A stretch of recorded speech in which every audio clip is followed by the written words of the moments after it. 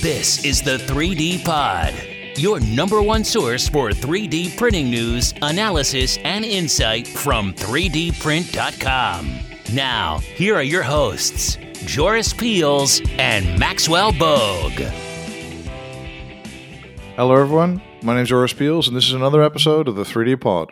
And I'm here, as always, with Maxwell Vogue. Hey, Joris, how you doing? I'm well. How are you doing, Max? I'm great, thank you. Who do we have on the 3D Pod today? Well, we've got Jenny Chen today, and Jenny has to be the most completely busy person in 3D printing, because Jenny started 3D Heals, which I'm a huge fan of 3D Heals. 3D Heals is like a network, an online network, and that also has events and get-togethers and for people in the medical field in the broadest sense, so researchers, doctors, and also maybe people from companies and stuff. And they basically are looking at 3D printing and medicine in the broadest sense. So anything from bioprinting to splints to and anything in between, organs, orthopedic implants, everything. And Jenny is the one that's set that up. And the crazy thing is that I think 3D Heals is super useful and everything. And she's also a neuroradiologist. So she also has like a day job on top of that could be quite taxing. Like a regular job. Yeah. So it's like, it's insane. So welcome to the busiest person in 3D printing, Jenny Chen. So welcome, Jenny. Yeah, glad to be here. Thank you for the invitation. So first, let's talk a little bit about so first off, you're a neuroradiologist, right? So yes. When did you go from being like interested in imaging of the body and saying, hey, wait, this 3D printing thing could be something for me in my practice and in my daily life? Yeah, I mean, it's really interesting now more and more, after connecting with other people in 3D printing, I think there's a wave of interest and curiosity around 2010 and 2013-ish. And I went to a conference, I can't believe exactly the date, but it was about 2012. It was RSNA. And that's the first time I ever saw 3D printed anatomical models. And that was, especially as an imager, that's a crazy experience. So that's when I first encountered 3D printing. And it seemed very tangible and very accessible, the technology itself. So I was attempting to try to do it myself, and it turned out to be much, much harder than I thought. yeah, like most things, right? And when did you decide that there was like a need for 3D Heals? Was it literally like your own personal experience? You're like, oh, this is too hard. Let's all get together and hang out, or what was it? What really made it happen? Yeah. So the starting point is my own needs. Is I want to learn how to do this. So how do I learn? Find experts to get together to chat about it. But then it becomes a needs of the society. Like a lot more people showed up and they want me to do things. And it kind of fed itself, basically, in terms of the audience and the speakers and the network. It just came together naturally. And yes, and 3D printing is a bit of a buzzword. So people who are not even in 3D printing, they're kind of curious about it. So everyone just want to learn more. I think it's a kind of a natural process. When you first saw it, what were you hoping it could do? And then once you delved into it, what did you find out you actually could do? Well, I couldn't do much. I can tell you that. But at the beginning, what were you envisioning it, I guess, for? Like, were you like, oh my God, I want to print someone's organ so that like a surgeon can look at it? Or did you have a more specific, like I want to print stents or replacement pieces or something of that nature? Initially, I wanted to print these anatomical models because it's such an innovative way of presenting data. And obviously, I couldn't talk about it at that time. I didn't understand a lot of concepts, including human computing interaction. At the end of the day, radiologists are basically the humans at the interface of digital world in healthcare, the images, and the physical world. We translate the data into the physical world clinical information and feed it to people who are actually going to do surgeries. We do that in a very systematic way. So I think it's a no-brainer that Radiology Society of North America was very interested on the subject of anatomical modeling, especially because, it presented a new market, a new skill for radiologists because we're so adapt to do this thing. So basically, now we have a different way of presenting these data in three-dimensional physical form to our essentially clients who are the surgeons, basically. Yeah. I think, by the way, the RSNA is amazing. By the way, if you look at all the doctors' organizations and all the practitioners' organization in medicine, they're doing a hugely great job in blazing the pathway to like standards and just simple how-to stuff. And I really think they're really great. Yeah. Yeah. So It's a very tech savvy. right? It's a very tech savvy and tech heavy show. It's both educational and also just almost like a CES in itself.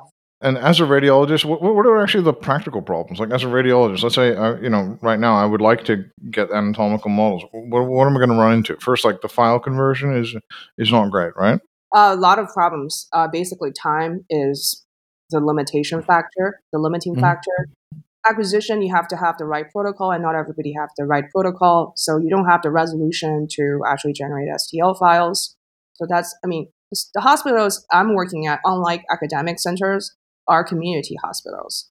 And they're not really equipped of generating the kind of protocols dedicated for 3D printing. It's not a concept that people are too familiar or extremely interested in, even now. I mean, it's still just a topic, not on the financial spreadsheet. So starting from imaging acquisition to segmentation, the segmentation tool is still very limiting. And if you don't have a budget for imaging processing, like getting, somewhat streamlined software like the ones provided by 3D Systems and Materialize, then you have to do your own way, which is using a bunch of other open source. And that takes a lot of time. And each case is also different because the ones that actually has needs aren't going to be easy. They're not going to be like bone segmentation where, this big femur coming out or something like that. It's going to be a lot of times it's vessels, finer structures that needs a lot of accuracy. And then obviously print. There's no space right now in the hospital that I'm working at. And they're not small hospital systems. They're relatively large, but they're community based. And there's no space dedicated to material management, to place a printer, to manage a printer. So you have to go do it yourself at home.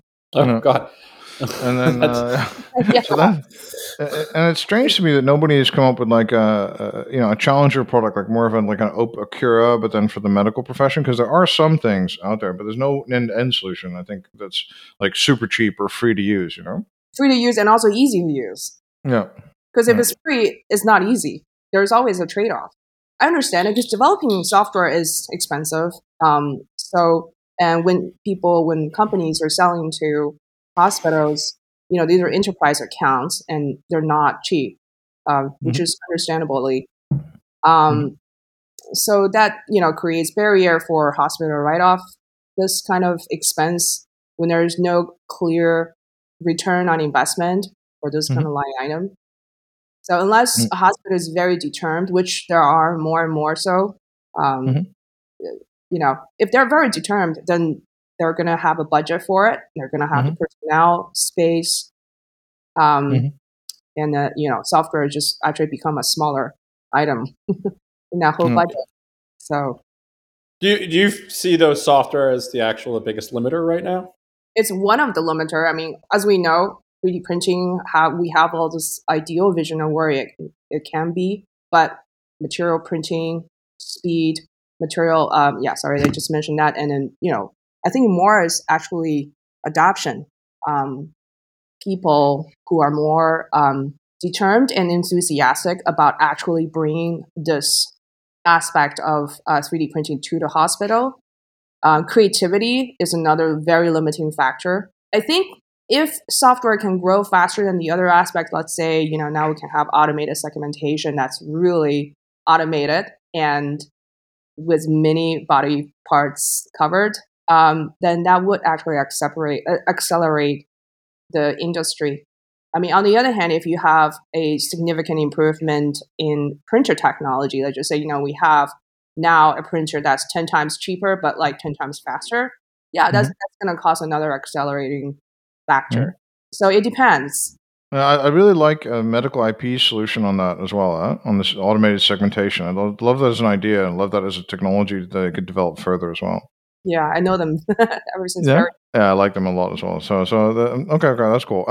But so if we look at this kind of a landscape, like what I think is interesting is that okay, so on the one hand, I think it's been explored. These things are quite handy for you can have very rare pathologies and show them for teaching, right?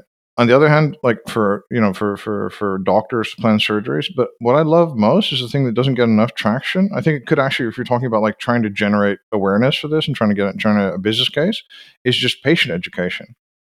Like just getting people to understand what the hell like is going to happen to them, or what the choices are, and what the best choices are and why. That to me is a really exciting field. Yes, and then in certain scenario that generate return on investment immediately. For example, I think there are case studies where renal cell carcinoma resection, so tumor of the kidney, and then depends on where the tumor is seated and the proximities of the vessels. The surgeon needs to make a decision whether or not to remove the entire kidney or just part of the kidney. For example, that's just one of the decision trees that does need a discussion between the doctor and patient. And typically you can rotate those 3D dimensional images on a screen to explain to the patient. But if you can have something that in your hand that you really can maneuver with freedom, that definitely explains us a lot and saves some time, presumably, to the patient, and also patient satisfactory after the surgery, which is a marker for hospital performance and which is related to payments. Um, then there is some translatable return on investment. No, I think that's good. I think it would really. I could imagine that could really lead to increased patient satisfaction because you're not like being lectured and all these long words you don't understand. You actually understand it. It becomes very physical, not only for experiential learners, but just for anyone. It becomes like a very physical, tangible kind of decision. Yeah, the other interesting thing that you have to think about the other way, right? Let's just remove ourselves from 3D printing. Think about who are the doctors are actually going to take the time to actually generate those 3D images and then create 3D printing models for you. Are those doctors who really care to begin with? So somewhere along the line is, our who is this chicken and egg situation, right? Like these doctors really really care about the patient, really want to have good communication, and really made a serious commitment and time to create this model to talk to their patients about some complex procedure. And I think even that attitude itself can translate into patient satisfactory. Yeah, but I could also imagine that could be a trend, right? It could be something like, oh, that hospital has, it shows you the thing. So I think that kind of thing could drive growth as well in that sector. Yeah. When I first got in touch with 3D printing, it's a very visual experience, right? It's a visual, something you can see and touch. Um, but as we all know, there are a lot of applications in healthcare. For example, knee implants is one of them. And then actually, there's this anecdotal experience as I started to hear, someone's mom got a knee replacement because they have 3D printing technology. But obviously, clinically, you have to show performance improvement, outcome improvement, instead of just a buzzword. And in fact, this particular case, in terms of knee implant, the patient is very happy. Recovery is faster, reportedly. Obviously, this is not something I have, seen published, but that anecdotal patient satisfactory experience really mattered, and the marketing did work from that perspective. It's also a sign that the particular clinic, doctor, and hospitals are at the forefront of technological updates. No, totally agree. But the thing is, in terms of one thing I think is a happy development that is that a couple of years ago there were very few hospitals with like 3D print labs in them. I tried to find one for a study at one point. I couldn't. There was like one or two or something. Yeah. Um, and now it's become a trend. There's Yes. tons of them. Yeah. And so why is that happening? Is that happening because there is value there, or why are these hospitals doing this? Yeah, no, there is definitely value. There are a lot of publications showing it improves surgical outcome, patient satisfactory, as you mentioned. So yes, there is definitive value. And also I think 3D printing industry has been pretty collaborative when it comes to getting into the market. For example, several larger vendors in 3D printing, either software or hardware, are collaborating with RSNA to form this SIG group, for example, this political entity to get CPT code approved. I mean, these kind of activities helped and motivated hospitals moving forward. And the hospital, really, in reality, is a business. And if they see there is potential of increasing their bottom line, they're going to get into that. At least in the American context, I think it's less a business in other places, but ultimately, it has to justify it. A lot of stuff, and the PT codes for people that are not there is like that's the codes in the American healthcare system that you need to get something reimbursed, right? And that was a key development in this, because then all of a sudden the 3D printing thing could actually pay for itself, right? Yes, exactly. So how do you see it happening from here? Because now all these guys are basically doing now the typical setup, as far as I'm concerned, is they have a couple of Ultimakers or something like that, right? Or an Ultimaker in a Formlab, something like that, and they hopefully have a medical engineer or somebody who's like kind of, on the engineering side, and they're kind of like an internal service bureau for medical models. Is that kind of like the status you see as well, or do you see more things happening? Or so this is a really interesting conversation. I actually just plug this is a plug for myself. Yeah, we published a couple of blogs focusing exactly in-house versus outsource anatomical pre-surgical planning, 3D printing comparison to see if you're just starting off, it may make sense to outsource. But if you want to have this kind of service indefinitely and it does help with your bottom line, for example, cutting your cost or increase your patient inflow, then it makes sense to actually set up one internally.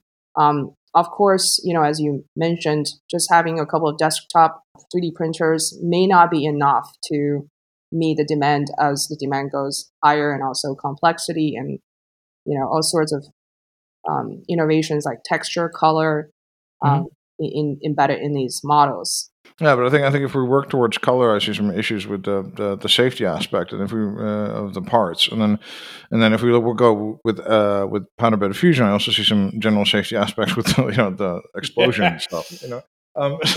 So I do think there's like it would be very interesting to see how far you go in that above like just having a desktop printer or something. I mean, also the trend that you're mentioning, there are a lot of other emerging technology are also going along with it.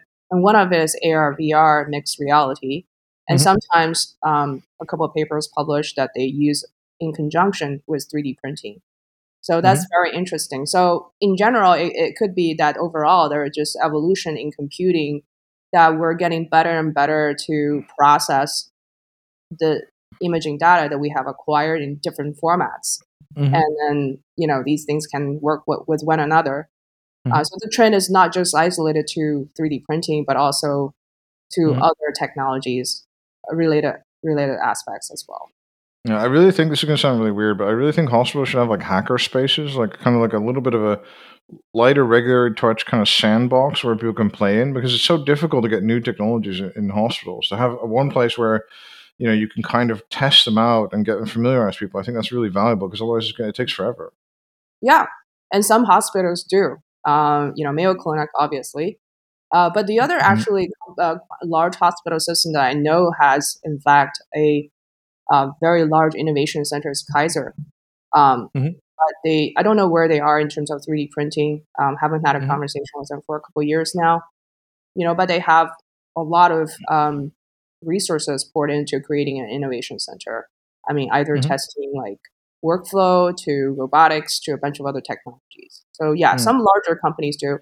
Children's Hospital Boston is also a very good example of where they do have this kind of sandbox, and actually a lot of newer 3D printing centers in these hospitals that you just mentioned also have related these kind of innovation labs. Honestly, I want to have a job there. I don't even care if they pay me. I went to Cleveland Clinic. Their innovation center is just amazing. It just smells like it's like a Da Vinci lab. You got like everything, and I got really excited there. Yeah, they wouldn't hire me, so Oh. Oh. But I also thought it was kind of interesting that when I was first talking like people, I tried to find Henry Wu, for example, Yeah. or Albert, or Albert Wu. Sorry, I found There is Albert Wu was doing there is actually what? a Henry as well, actually. Okay, yeah, but yeah. Well, I don't know. I know Albert. Okay, cool. Yeah, and he was out there and he was doing it kind of like together with the engineer, kind of pioneering, Yeah. And it seemed like there was nothing there for him. There was like no, there's no resources. He was just like basically doing it all by himself. And how's the situation changed in the last couple of years? I think to achieve end results like anatomical modeling is much easier. Things are getting more affordable. Even the printers are getting much cheaper. And software, there are more availability. Materialize 3D System pushed out some very physician-friendly formats, even though there is a cost, but it's much lower than the true gorilla-sized Mimic. So it really helped from that perspective. So overall, the pricing helped. And there are a lot more educational resources, for orthopedics, plastic surgery, even neurosurgery, besides radiology society.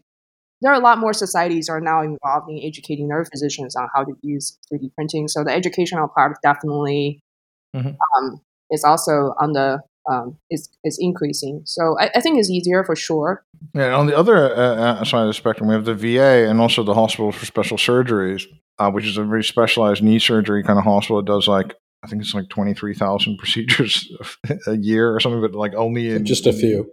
Yeah, and it's insane. If you're ever in New York and you need a knee operation, it's the place to be. But they want to essentially they're going to print orthopedic implants at the site of the hospital. Together with an orthopedic implant manufacturer, Ducento. That's the other extreme. Do you see a lot of does that excite you, that kind of thing? Yeah, it definitely excites me. Yesterday we had a webinar focusing on metal 3D printing, and actually a lot of people's dreams, of course this is coming from the 3D printing side, is to set up some kind of local center of excellence to turn out these implants locally next to the hospital. The hospital is also, I think some of the specialty hospitals are also actually purchasing metal 3D printer themselves, but I doubt that's going to take off as much as, say, Ultimaker, the lower risk and lower labor intensive printers. Yeah, I've been having even the patient specific implant thing. I'm not entirely sure that's a good idea. I've had conversations with people, and the thing is okay, we have an increased risk if we do a million, or one is n, right? We have a unique one per patient, right? As opposed to if we do 30 sizes, right? Imagine we do 30 sizes, or even in some cases maybe 7. We can do almost everyone. Yeah. So I don't, the whole personalized. I'm not entirely sure that's super necessary. Not to mention that how errors can crop up, like in prints and stuff, without being noticed, and then cause some other problem. Yeah. The other thing is about inventory, right? So you can't really buy all 30 sizes for 100 people, even though probably the middle percentile of people are going to be the most common size. So it kind of solve, I guess, inventory issues for hospitals, so you don't have to have a large budget for that kind of stuff. But then you could, instead of doing it specific for each individual, just pick from one of the 30 sizes, as you're suggesting. Yes. And then you can... that's the solution. As long as your process is very secure and very consistent, and you have, all the manufacturing process risk assessed and mitigated. Typically, as a center of excellence or one of these, printer suppliers or people who have knowledge in metal, and then you can just, hey, I want a size 27, so size 27 comes out. Well, when you're printing for the purpose of implanting, for an implantation of some kind, how crazy does the lab on site, the 3D print lab on site, have to be to ensure that it's not going to cause some unintended consequence, like an infection or something? How is it more than just a clean room, and that the material is medical grade? Are there additional factors that have to be taken into account? Yes, yesterday again. It's another. That's all yesterday. This is how I learn things. As I watch people presentations and I learned. And then, yesterday, the first 20 minutes, Jeff from 3D Systems basically went through these steps to much more detail than I can handle, to be honest. Right, fair enough. How to make the process consistent and risk mitigated. And there are a lot of fine details in that to create this kind of, I guess, center of excellence. You have special personnel to make sure that either N of 1 or N of 1,000, everything comes out essentially the same. So once you have that kind of quality assurance, then I don't see why that should be a science fiction. I mean, New York, for example, is a very dense city. You have 5 hospitals within a mile or something. I feel like more than that, but yeah. There's a lot of ambulances too. I don't understand. Well, think about it. I mean, one center of excellence for implants in the middle of Manhattan could supply 20 hospitals nearby. It's totally true, right? I get what you're saying. You someone takes the expense on, and then you're just worried about the transportation from one hospital to another hospital of a medical grade part. You know what's really interesting? The first big company Twitter follower that we have for 3D Hills is, guess which one that is? Stryker. No. Laguna. I don't know what that is. It's a hospital in New York. It's UPS. Okay. Oh, that is they've invested in a couple of things as well, and they're maybe at one point they were going to invest a lot more in this as well. They have to, even if it's defensive. So yeah, I mean, or any of large logistic companies, right? Like Amazon, I wouldn't be too surprised if there is money to be made to transport these on-demand medical devices. Like, I wonder if that could be an interesting business for them. So UPS is a logistic company as well. So anyways, I definitely think it's not science fiction. It's definitely doable. And, now we are actually printing routinely these implants. According to Jeff from 3D System, they already printed 2 million implants to date. That's a lot. System, but medical, but everything, right? So the cages and everything. Yeah, okay. Yeah. So it includes like Invisalign? No, not Invisalign. I don't think that counts. I don't think that's. I know. I'm just no, exactly. So what about the future of all? Like, what about bioprinting and the possibility of, the ultimate goal, printing an organ from a bunch of stem cells? How are you interested in that, or have you explored that? Yeah, I mean, that's like 50% of my interest in that. I figured. I invested in a company called Volumetric Bio and was actually recently acquired, so I'm like really happy about that. I think everybody shared the same vision in terms of the next generation of biotechnology, regenerative medicine, healthcare in general is, less invasive and more personalized. And so 3D printed organ is obviously what people can see right now, but there are a lot of other things that these 3D printed tissues and or organs can do a lot of things. There are so many applications from head to toe, either for replacement, regenerative purposes, or for pharmaceutical and medical device development. I mean, there are just a lot of things. And the other thing that excites me about bioprinting is that it really directs us from, pipetting and culture into cells to automated biology. Right. I mean, we already had a taste of that in this pandemic, watching Moderna and Pfizer turning out their vaccine based on computational biology.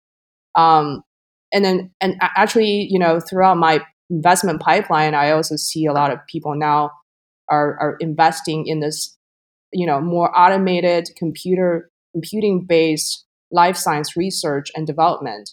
So I think bioprinting is a part of that puzzle. Now, bioprinting is actually part of a bigger concept, which is called biofabrication. So in fact, some researchers wanted me to call it biofabrication rather than bioprinting because printing is a much smaller niche than biofabrication, which is ultimately they both want to achieve the goal of manufacturing functional and structurally authentic tissue. So I'm pretty excited about bioprinting and just in general automated biology, that whole space. I think Baiku is doing a pretty good job in in growing itself, and it's just getting bigger and bigger. So I'm watching them. You see them as the front runner right now in this space? I do see them as the front runner. I mean, obviously, they have pretty big market cap. I do see that 3D System is trying to catch up. A lot of companies right now are, especially from the 3D printing side, also are looking into bioprinting as an extension or maybe their next step in growth. But the technology itself is still very early. I am hoping that with the amount of money that's pouring into the industry, we can see a lot more growth, which in general is going to be very good for humanity. Even, one or two companies may not succeed in the space, but all the research and development and technology that will be developed in the space will help us to fight whatever war that's going to come along. And the war I meant is climate change, new diseases, new pandemics. I'm almost certain they're going to happen. Yeah. So Baiku, by the way, is Cellink, where we had Hector who was on the 3D Pod as well. Where Baiku is the parent company now of Cellink, and yeah, they're very, very active and very, very much into creating their own gravity, let's say. And then another thing is that you may have now you know that in addition to being a doctor and also doing all the 3D Hill stuff, Jenny was also on the faculty of the medical school at Stanford University Medical Center as well. Until recently, but she also invests. The faculty part is past tense because I okay. Many things, and also because of pandemic, I couldn't go to the school, so essentially it's not. Fair enough. Okay. But you also invest. How, do you even sleep? Yes, actually, I try to sleep 8 hours every day. No, how are you doing this? I feel completely inadequate now. I don't know. I mean, in 2021, I guess the pandemic really helped. I think in 2022, I think I want to test out a new theory personally is to do very focused but much shorter but intense amount of work. So overall, working hour decreases, and so my playtime and sleep time increase. That's I'm going to test out that theory. Remove all distractions, basically. Okay. So remove. What's a distraction? Like television, or what's a distraction for you? TikTok. Yeah. Okay. Well, without a commute, Yeah, maybe as well. Okay. But and then so that's so you also invest, and then you're also doing that kind of thing. So I think you're in a really beautiful place to this, like the bigger picture. Even I think there's an even bigger picture. And you alluded to it earlier. It's like this digitization of medicine. Yes. So we have the bioprinting, which is the digitization of the manufacturing of medical organs and medical devices. Yeah. And or biomanufacturing then. And then but we have also all the files, and all the files people have to keep, because I think every scan or something, like the hospital has to keep it 8 to 20 years depending on where you are, right? Yep. Mm-hmm. Oh, really? Yeah. So every single MRI. It's insane. It must be stored somewhere. Oh, wow. Yeah, exactly. But depending on what country you're in as well. But that's when you need DNA storage. Yeah. But anyway, so this whole digitization thing, you seem to be right at the center of it, right? I think. What are the bigger trends you're expecting, or the bigger things you're expecting to happen? I think AI and machine learning will play a big part, because that's basically data management, right? So AI machine learning basically trying to figure out a smarter way of analyzing this data. Right now, we're in the position of data overload. There are a lot of unlabeled data out there, either from images or biomarkers, DNA, like we say, sequencing stuff. All of this stuff, we generate these data almost on a daily basis. How do you utilize this to, first of all, we need to cut down healthcare costs, because we're getting older, more diseases, and the cost is not going down. And so as an aging population, we're going to have a lot of cost issues. So how do we use these data to cut down the cost, but maintain a level of life quality and healthcare quality? I think that's where, there are a lot of interests. But do you see that cost issue more in the U.S. than anywhere else, because the U.S. is No, I think that's everywhere. You think it's a global problem? It's a global problem. It doesn't matter what kind of society or healthcare system that you're in. Yeah. Yeah. Mm-hmm. Yeah, I think it's a very, very exciting place to be, Jenny. Really, I think you're really well placed, and I definitely remember the name, ladies and gentlemen, because you will be hearing more about Jenny in the future. Thank you so much for being here, Jenny. I want to make a bold statement if I'm allowed. Okay. Please. Go. I love bold statements. I think since this is a 3D printing podcast, right? Like, I love 3D printing, and I'm part of that cult, I would say. But I do think 3D printing needs healthcare now more than healthcare needs 3D printing. And just think about computers in the earlier days. Computer enthusiasts want more healthcare people to be interested in computers. But nowadays, healthcare can't live without a computer. And I just think that we're at the early stage where like we really need healthcare end users, even patients, for example, to be interested in 3D printing and explore this technology as much as possible. We need the killer app or unicorn app, since it's healthcare, we don't want to see killer. But that is basically key to success for any 3D printing technology or companies. Stay focused on the applications. I personally think healthcare is a great sector to be in. So that's my closing bold remark. No, I think it's very interesting. I think, to me, the killer app is the technology itself and its availability. Like the Invisalign example, they were like had a problem, or they had a really new invention, and they decided, wait a minute, what can we do to make this happen? And we were just a part of that chain. We're not even making the end part now, right? Yeah. And the same thing with these orthopedic implants. There was guys that were stuck, and they were like, how do we better, make the surface of this implant to get better bone adhesion? So I think the solution is just to make the technology more accessible. Yeah. So I think, to me, that's the killer app, to make it just so that every young doctor gets, can use this if they want to. Very interesting, very quickly. And it's accessible and it's cheap. So yeah, I totally agree with you on that. Yeah, there's also a generational gap too. I mean, that's right. Undeniable. And you mentioned young doctors, right? In my communities, I definitely see, there are definitely people of all age in the community, and I really appreciate that. The majority, though, however, are in the grad school or residency training or earlier career. So yeah, there is a generation. But you know what? If our parents start to use Facebook, I'm pretty sure older generation of surgeons 3D printing pretty. Yep, the Facebook for 3D printing for doctors. Yep. Yeah, right. That's where it is. That's where it's at. Hey, thank you so much for being here today, Jenny. It was a lot of fun. Yeah, thanks for having me. And Max, thank you for being here as well. Always. Thanks for having me, Jor. Anytime, always. And thank you very much for listening. My name is Joris Peels, and this is another episode of the 3D Pod. Have a great day. You've been listening to the 3D Pod. For more information on what you just heard, or to subscribe, visit www.3dprint.com or follow us at 3dprint_com.